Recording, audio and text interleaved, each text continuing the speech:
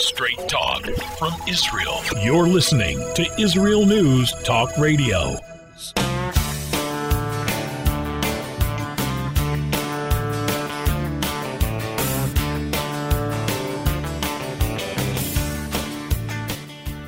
Welcome to Returning Home. I'm your host, Natalie Sapinski. It's a beautiful day here in Israel. It is May 22nd, and our swimming pool is going to be opening in 2 days. And everything is just rushing here in Israel. The kids have another month or so of school. And we are, gearing up for summer. What can I tell you that happened this week? Something very weird happened.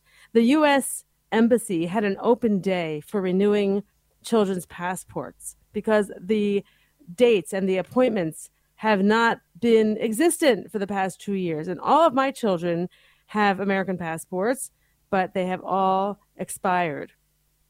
So I know I'm not alone. There are lots of us, thousands of us.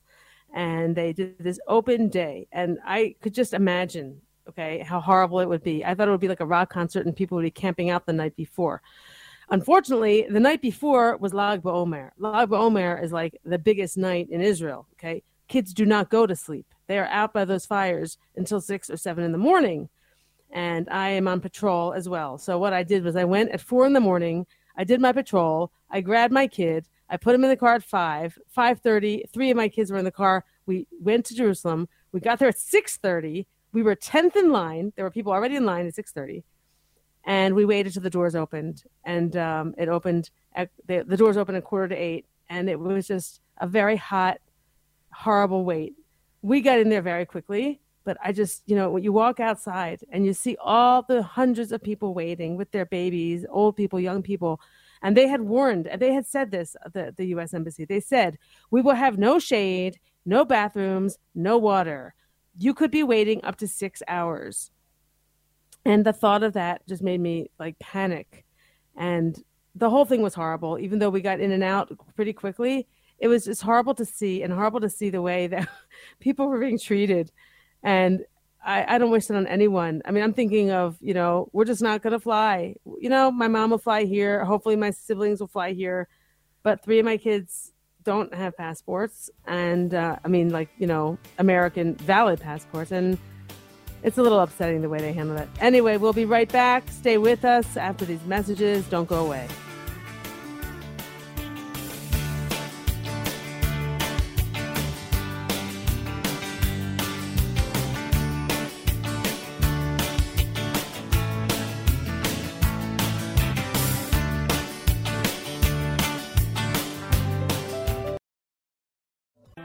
The return of the Jewish people to the land of Israel was prophesied in the Bible thousands of years ago and is coming true today. Shalom. Join me, Josh Wander, on Israel Unplugged. Listen in as we delve into the spiritual and physical aspects of the Jewish return to Zion.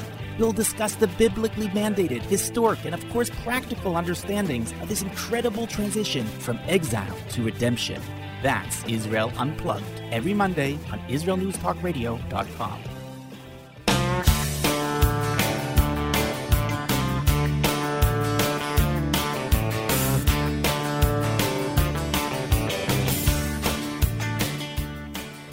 Welcome back to Returning Home. I'm your host, Natalie Sapinski. Joining us today is a woman who I recently met who's in Great Britain.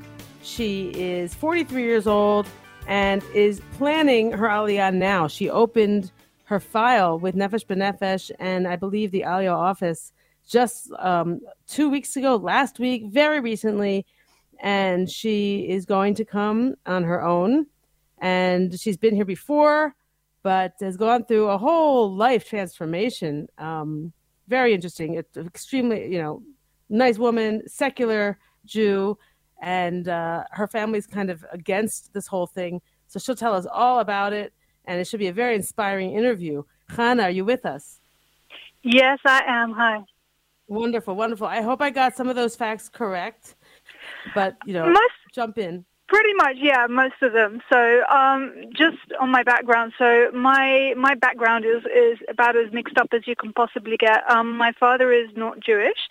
I have Jewish heritage through my maternal grandmother's line, but she was from a very rural village in Hungary, had a pretty tough time in the war, and although she was never in the camps, thank God, had a hard enough time that, it was something she pretty much left behind, but anyway came from a very assimilated family. Actually ended up staying with Raoul Wallenberg, which is kind of the Swedish version of Oskar Schindler. There's actually a street named after him in Jerusalem, I discovered, which is really cool. And then eventually came to England as a refugee, and from what I understand, couldn't get rights to stay because at that time they were starting to limit the number of refugees from Eastern Europe into the UK. I had to leave my mum in a nursing home for 4 years, in a children's home, for 4 years, and then eventually settled and married an English guy. And I was raised pretty much not knowing or really understanding any of this until I was really an adult. I remember her telling me, singing me bits of stuff in this weird language, which I later found out to be Hebrew, which I later found out to be parts of the Shabbat service. And I really didn't know anything else about it, but I was always drawn to Judaism. So even from when I was a kid, I was always had this kind of pull towards it.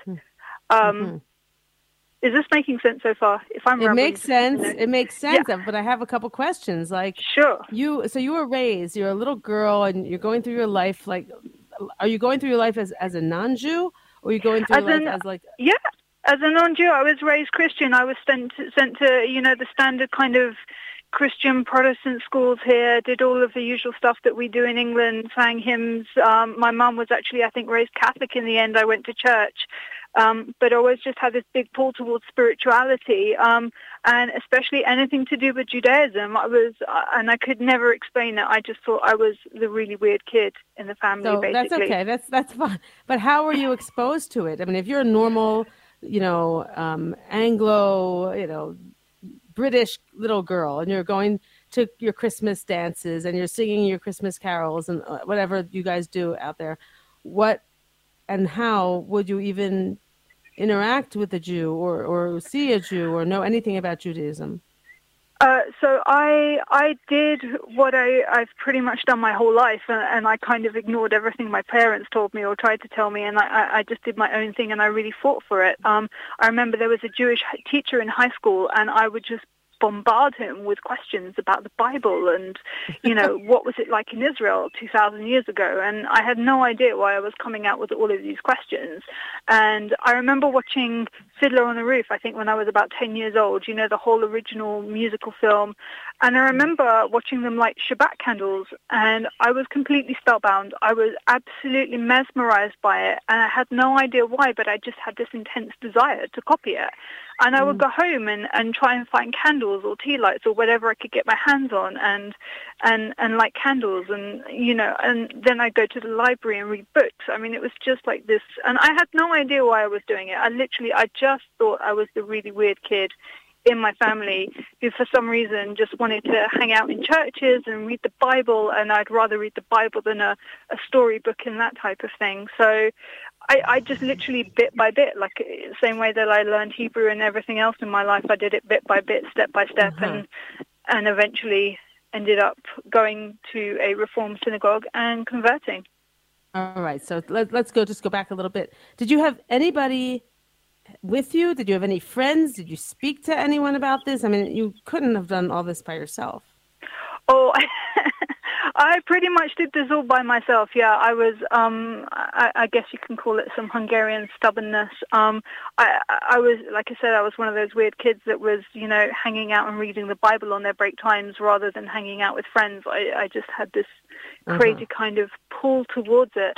So yeah, I pretty much did it all on my own. Where I live in, the UK is just outside of West London near Heathrow Airport. The nearest Jewish community is about an hour and a half away on train in a place called Golders Green. So it wasn't like there was, Jewish people with yarmulkes and synagogues on every single street corner walking around. I literally did it all by myself. That's right. You were not in a Jewish community at all.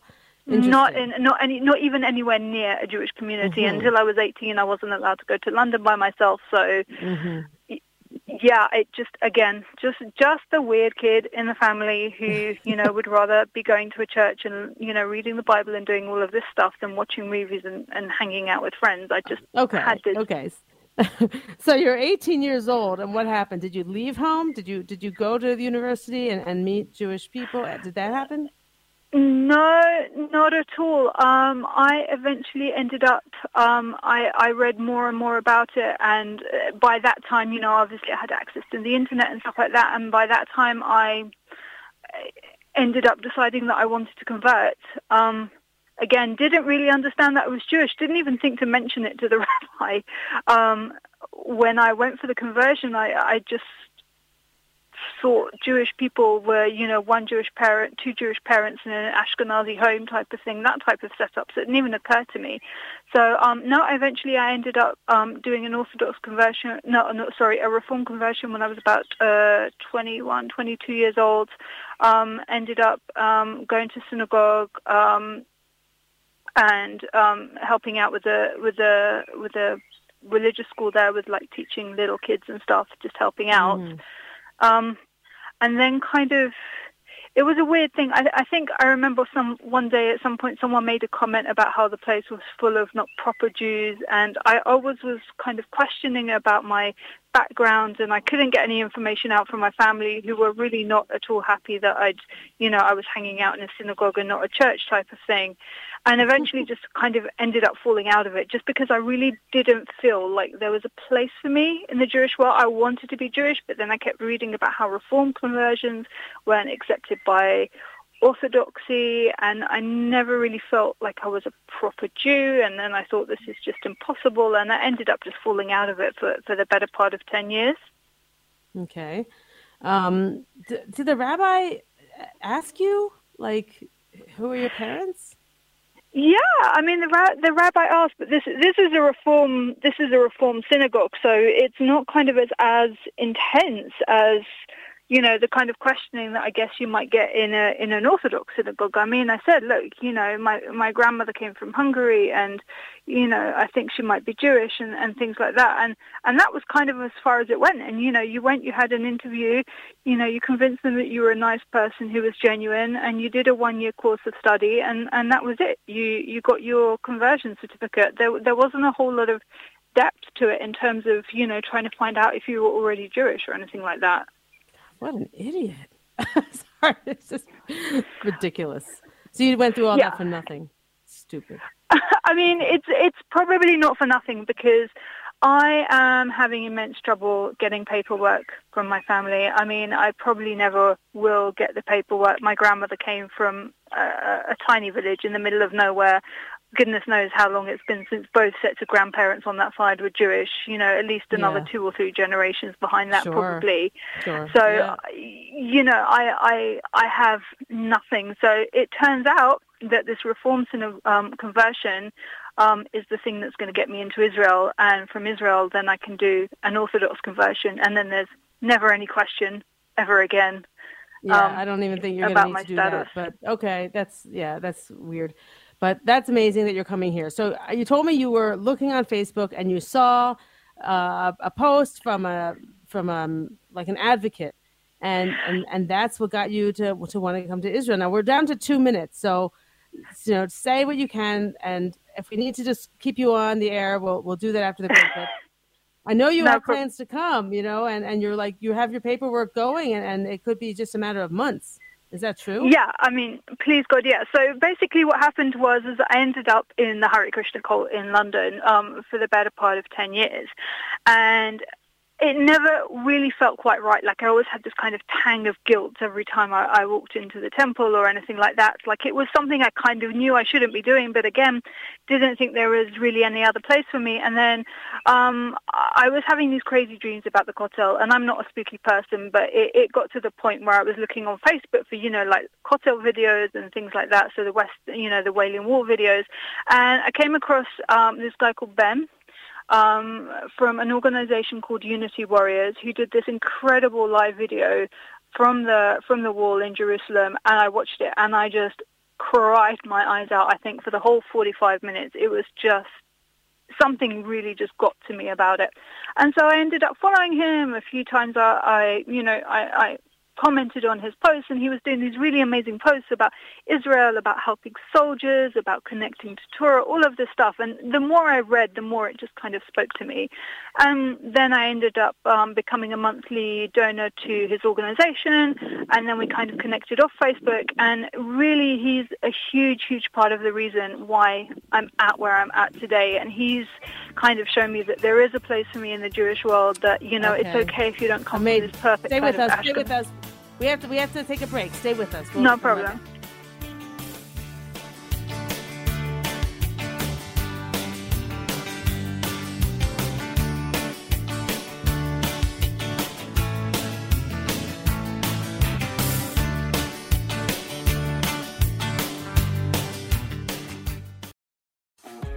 Hi, I'm Steve Miller. And I'm Matt Zucker. Join us for Lighten Up, where we take a look at the week's current events in Israel and from around the Jewish world through a humorous lens. If you've been paying attention during these crazy times, you know that it's a challenge to parody life anymore. But join Steve and I as we give it the old college try. Not only is being happy an obligation, but life is just too short to take it all so seriously. So join me, Steve Miller. And me, Matt Zucker. For Lighten Up every Monday morning at 10 a.m. Eastern Standard Time, 5 p.m. Israel, only on IsraelNewsTalkRadio.com.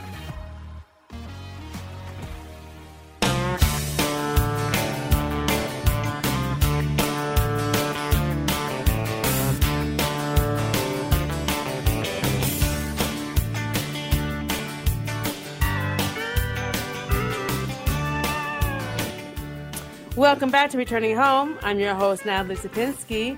We're going to finish up our talk with Chana. We do have another guest, but she has some more to tell us. And it's my fault. I let her go on, but it's really a fascinating story when you get one of these, individuals who have such a different background, and it's very inspiring. Chana, I want to ask you a couple questions. You told me that you recently opened a file with Nefesh B'Nefesh. Is that right? It's actually here in the UK, Nefesh B'Nefesh isn't active, so it's actually a Jewish agency. And yes, I literally just did it last week. I've just finished collecting all my paperwork. Just need to get it stamped, and then I can upload it. Wonderful. All right. So what is your timeline, and what are your plans? Really just to get to Israel. I want to live as close. I love the Old City. I went to the Old City for the first time over Pesach, and I'm just completely in love with it. So I would love to live in that area or around Efrat or somewhere like that. As far as what my plans are right now, I help to teach special needs children in the UK. So kids with autism and disabilities and that type of stuff. I taught myself to read and write Hebrew and speak Hebrew as well, pretty much from the TV and from prayer books and stuff. So I would love to live in the Jerusalem area, to do something to really contribute to Israeli society. Like, I really want to help our people. So whether it's teaching in school, even if I have to work in a coffee shop, at least that way my taxes will go to Israel and not to the UK. I'll just be happy to be in Israel. If I end up spending the rest of my life cleaning floors, I'll be blessed because I'll be in Israel. So whatever I can do, but very nice. This is what I like to hear. You don't seem to have any fear. I'm not afraid. I've been to Israel, and it's like I was waiting the whole time to freak out that, this is a country that I've never been to, that I don't know the people, I only know the language from the TV. But you know what? There's something in Israel, and there's something incredibly special about the people there, that just the second you land, and I don't care how religious you are or how not religious you are, you're home. Because there's a way that people are with each other and with you. And I'm like, because of that, I'm not afraid. I'm not afraid to go without family. I'm not afraid to go and start a whole new life. I'm not afraid to quit what I'm doing here, because I know in Israel I'll be home and I'll have a family because of the way that the people are. It's just such a special thing, and it's like nothing I've ever encountered before in my entire life. It's just the most incredible feeling. And I was there, I think, 2 days before I decided that's it, I want to go. So, wow, that is awesome. And it's 100% true. And all of you listening, who grew up in Jewish communities and who grew up coming to Israel every year. Listen to this woman. She didn't grow up with any of that, none of that Jewish background, none of that Jewish knowledge or security. And she's picking herself up and coming here. And she says she already feels home. I love that. It's beautiful to hear. And the fact that you've already been here and you experienced it, you actually know it's true. And, thank you for sharing your story and for coming on the show. And you're a very brave woman, but you're right. There is something special here. There is. And, I'm excited for you to come. And I hear you and your passion, and it's a beautiful thing. I can't wipe the smile off my face when I hear you speak. Thank you so much for having me on air. Thank you so much for thinking that my story is something that, people will want to share. And really, if any Jewish person, out there listening, please, it's the most beautiful, incredible place on earth. There is no other place like it. And once you're there, you're home. And That's right. Every single Jew, I hope, will come home and experience what it's like. It's truly something straight from Hashem, and I can't wait to come home. And please, God, never ever leave again. Wonderful. Well, thank you, Hannah. Best of luck. Ma'atzlacha. And Toda soon, rabba. you'll be here, and we'll see you over here. Please, God, soon. Thank you so much. Bye-bye. Okay, so now we are going to speak to another guest who's going to be coming on the line. His name is Ezra Starr. He is a total different story, total opposite. He was from America, from Silver Spring, Maryland, moved to Israel in 2009 with his family and lived, I believe, the first year in Beit Shemesh, and since then has moved to Efrat, which, as you know, is filled with foreigners, English-speaking foreigners. Efrat, Beit Shemesh, both of those places, very popular, very easy place to live if you are an English speaker from abroad. And Ezra actually has a son learning here in Susia. We have a Hesder Yeshiva, and his son is learning here, so he knows all about Susia. And he's a really nice guy I recently met. I hope he's coming on the line soon. Ezra, are you there? Oh, great. Welcome. Thank you for coming. My pleasure. Wonderful. Okay, so I just gave a little background, just really like a little bit, that you came here in 2009 from Silver Spring, Maryland. Your first year in Beit Shemesh, now you're in Efrat. Tell us a little bit about your Aliyah story, the hard and the easy. Let us have both of it, if you can remember. It's been a while. It's been, I guess, 14 years, right? Takes you back to that place. Both my wife and I had grown up in Camp Mosheva, and it's a B'nai Akiva camp, and we still work there now. And for both of us, living in Israel was a goal and a dream, and probably for both of us, I don't want to fully speak for her, it was something that we felt like we couldn't necessarily do on our own. So we had to sort of find that partner that was interested in doing that. So we were married and living in America, and and the time seemed right, and we came, and we had our oldest son was going into first grade, who you mentioned. I mean, now he's graduated high school, and then we had a 3-year-old and a 2-year-old, and I guess we felt like the first year everything was good and okay, because we didn't have the highest of expectations. And we expected there to be significant challenges, and there were, but it was also like we were geared up and we were ready for it. And we discovered that there's this whole wonderful community of people, some that we knew and some that we met living in Israel, that had sort of gone through the same thing and were there to support people in our position and guide us along the way. All right. So that you're talking about like the people you found here in Israel. When you got here, you fit in. Yeah. Well, some people we knew before from that we either grew up with or worked with in Camp Mosheva, and others were people that we met. Once we were here. Okay, so you got here, you had an easy landing. You're saying you had an easy first year, right? I'm sorry, I couldn't hear you for a second. What are you saying? Are you saying you had an easy first year? Is that what you're telling me? It was a fine first year. Everything worked fine. Okay, so what are you leading up to?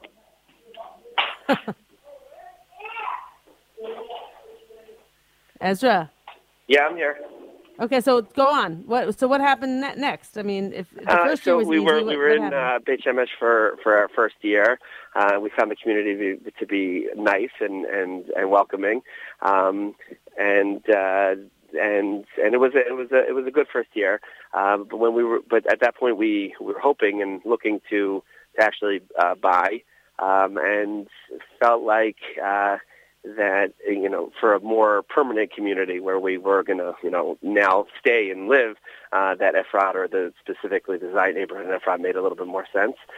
So then after, about 10 months in Israel, we bought here in Efrat, and moved again. That was, that was a little bit complicated, to move, 2 times in a short span, and just sort of overwhelming. And when we came to the Zion, it was, everything was, it made sense. That was the move that we sort of anticipated, and it worked for us. But it seemed like that the second year, we sort of joked, was harder than the first year, maybe because we didn't have such expectations the first year. We expected everything to be hard. And the second year, when we were like, okay, I think we got this, things were still hard, and that was sort of threw us a little bit. Okay, that's now you're not telling me anything. You're saying hard. What's hard? What was hard? Well, the one was just getting used to the language, getting used to the cultural, like how things are done, and also just being able to figure out how to navigate day-to-day life. We found some challenges, as our children were adjusting to the Israeli school system. Both my wife and I were teachers in America, and so we sort of understood the American Jewish day school educational system and how to navigate it. So being in Israel was something different. It's significantly different. It's, sort of the difference between public and private school. We knew everything about private school, but very little about public school. So this is like, okay, I didn't know that. So you guys are coming from like this bubble of... Yeah, definitely. So when different children had their specific educational needs, that was something that we had to, learn how to navigate, learn how to advocate. Something as simple and for people living in Israel it seems silly, and for people in America it's probably the opposite. Is in America, when you have an issue, there's Ezra, I got to stop you. Wait, save your thought. We're gonna continue when we come back. We have a break. We're gonna continue. Sure. Okay.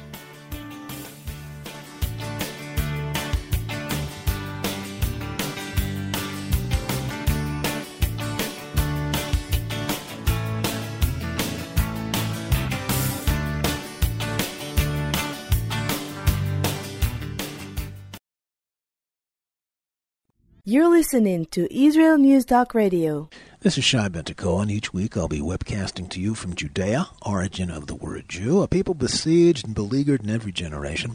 Nazi Germany is but a memory, but in its place the world invented the phantom Palestinians as this generation's internationally authorized Jew killers. Tune in for a different slant on life in Israel, Phantom Nation, every Monday.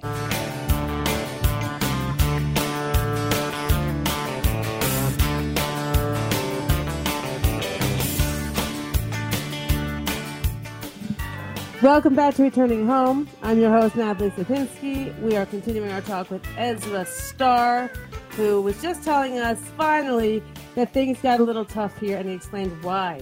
Now, that is the education and children, and when they come to Israel from an American private school system, this is something we have heard before, and just not the detail. Now, when you say it was hard for you and you had to, learn how to advocate, you're living in a community with lots of Olim from English-speaking countries. So I'm a little bit surprised that you would have to be an advocate.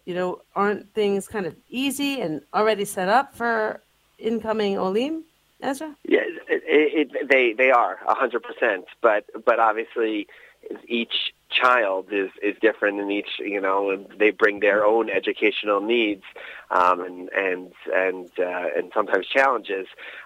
So it wasn't necessarily advocating for them as Olim, but it was advocating them because they had specific educational needs. I think I was saying in America, the assumption that that we sort of were used to was you would go to the principal and you would sit down and you try to figure it out, and that's not how the Israeli school system is sort of built. And you have to learn to go to the mechanech, you go to the teacher. That's the sort of the central point for everything vis-a-vis education, and it's a learning process, and it's also difficult when you and I would even say frustrating when you have the background and experiences educationally, and you sort of know what you think should happen, but now you have to do it in a language you're not comfortable with, a culture that doesn't necessarily react and look to things the same way. And I would say that there's no judgment there. It's a lot of times it's just different. The Israeli school system or school in particular is set up just a different way than in America. So it's just about learning, what the expectations are and who the right people to speak to. I mean, going backwards a drop, I was a teacher in America, and I spent some time teaching in the the American gap year scene, but it was hard to stay in that world. So I ended up teaching in English in an Israeli school for a few years also. So I saw firsthand the differences in the schooling, and I felt like even then I was always learning and trying to understand, and Israelis, they don't necessarily realize, because for them this is normal, and they don't realize that even though that differences make a difference. So you're saying a lot of things, but you're not telling us what is different. And I think I know, because I've stuck my face in my kids' classrooms over these past 17 years, and there are certain things that I am horrified by. Right. One, like there's no nurse in the school. I find that horrible. That's a great one. We live. Is that true in all schools in Israel? In all schools that I've seen. Natalie, I have a good example, and I was teaching in an elementary school in America, and in this school, and I think this is pretty common. So that when it was time for, let's say, recess, or it's time for lunch, each class would line up with the teacher in front, and they would walk in a single file line together as a group to the lunchroom or to an assembly or to wherever. Or recess, the same thing. They would bring them outside, and they would go play, and then they'd line up and walk back to the class. That's how it functions in America. That's what kids are used to. That's what teachers are used to. That's what the parents walking the hallways are used to. In Israel, that's not what happens.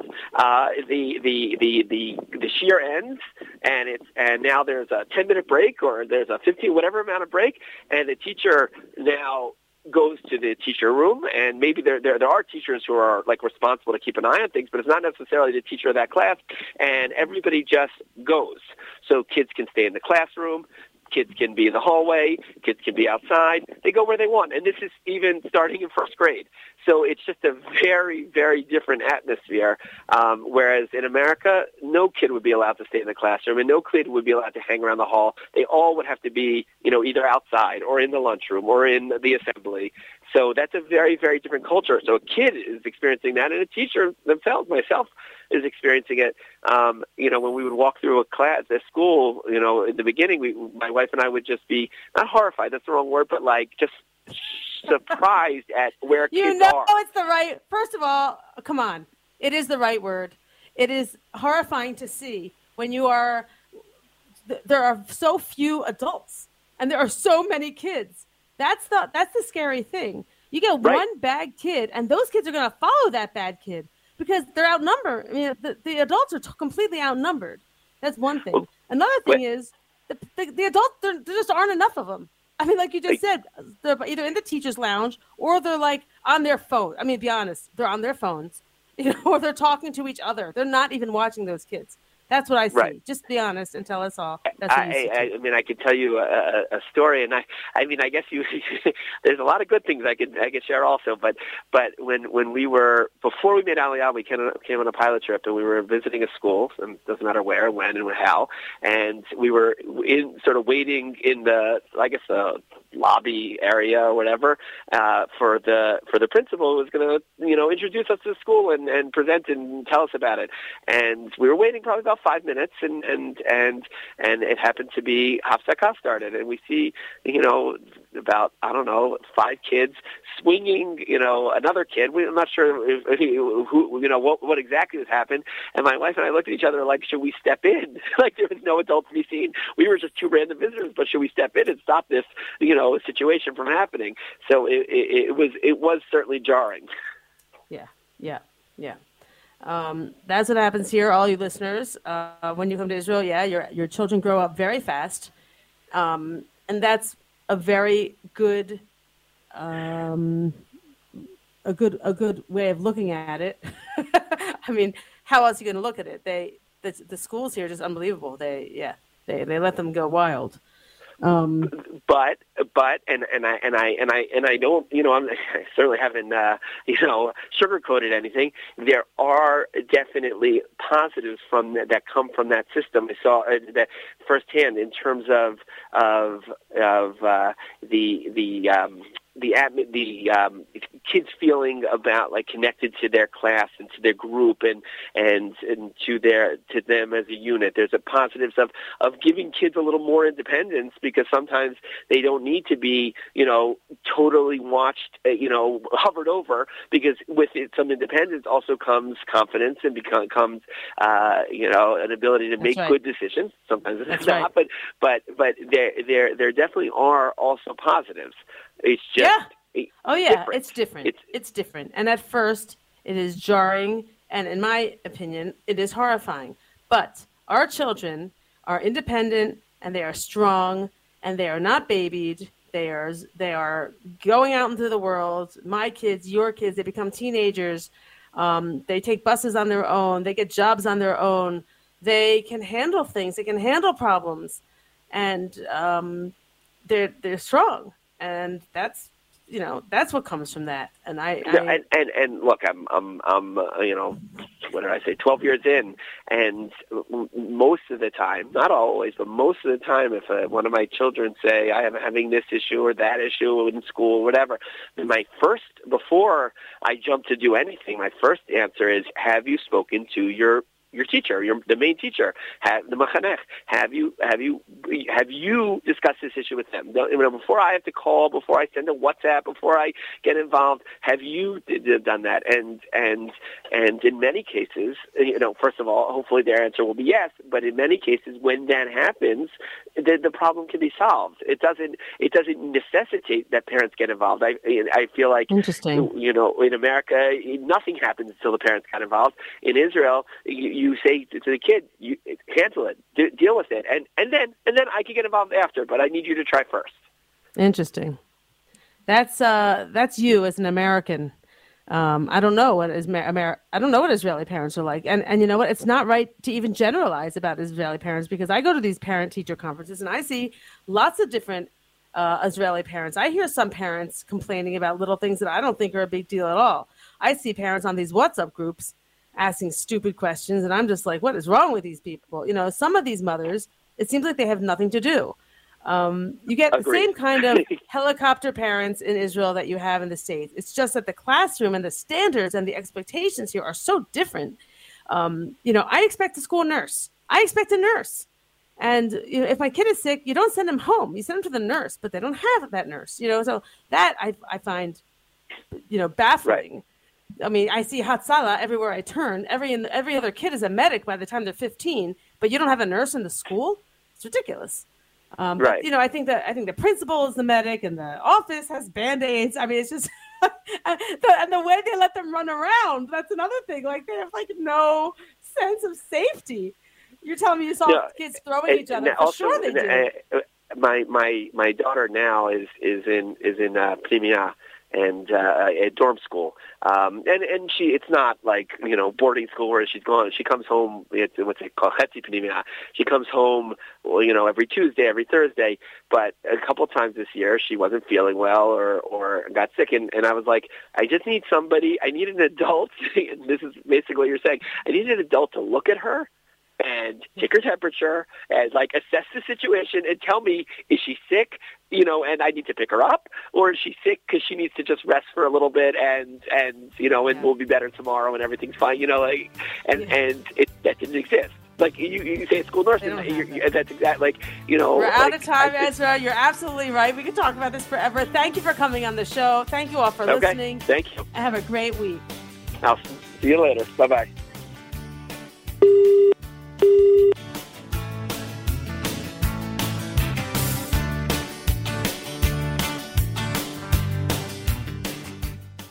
If you love Israel News Talk Radio, then you'll love our Facebook page. We keep you up to date on what's happening in Israel, plus little surprise treasures that we don't share on the radio. Go now to follow us on Facebook.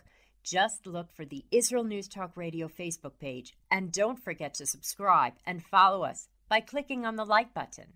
We post great stuff there that you'll want to share. Israel News Talk Radio on Facebook and Israel News Radio on Twitter. If you're hearing this message, everyone else can too. Advertise with Israel News Talk Radio and get your message out to people. We'll build a personalized package for you. Contact advertising at israelnewstalkradio.com. Straight talk from Israel. You're listening to Israel News Talk Radio. Hey, this is Jake in Anchorage, Alaska, and I love listening to all the super interesting interviews and up-to-date information on what's happening in Israel. Hello, this is Anna King, originally from London, now living in Israel. And what can I say? Israel News Talk Radio is my cup of tea. My name is Bhaskar. I'm from India, and I love listening because you get to know the truth and wonderful voices from this lovely country. Mom! Okay, wait a minute. Hi, this is Chava Dax, and I'm calling for the rolling hills of Ma'ale Adumim, just north of Jerusalem. I always listen to Israel News Talk Radio to get all the latest news and commentary and to keep me up to date every day. This is Sarah Dax from Ma'ale Adumim, and I'm 12. I wish Israel News Talk Radio was boring so my mom wouldn't listen to it all the time. Mom! You're listening to Israel News Talk Radio.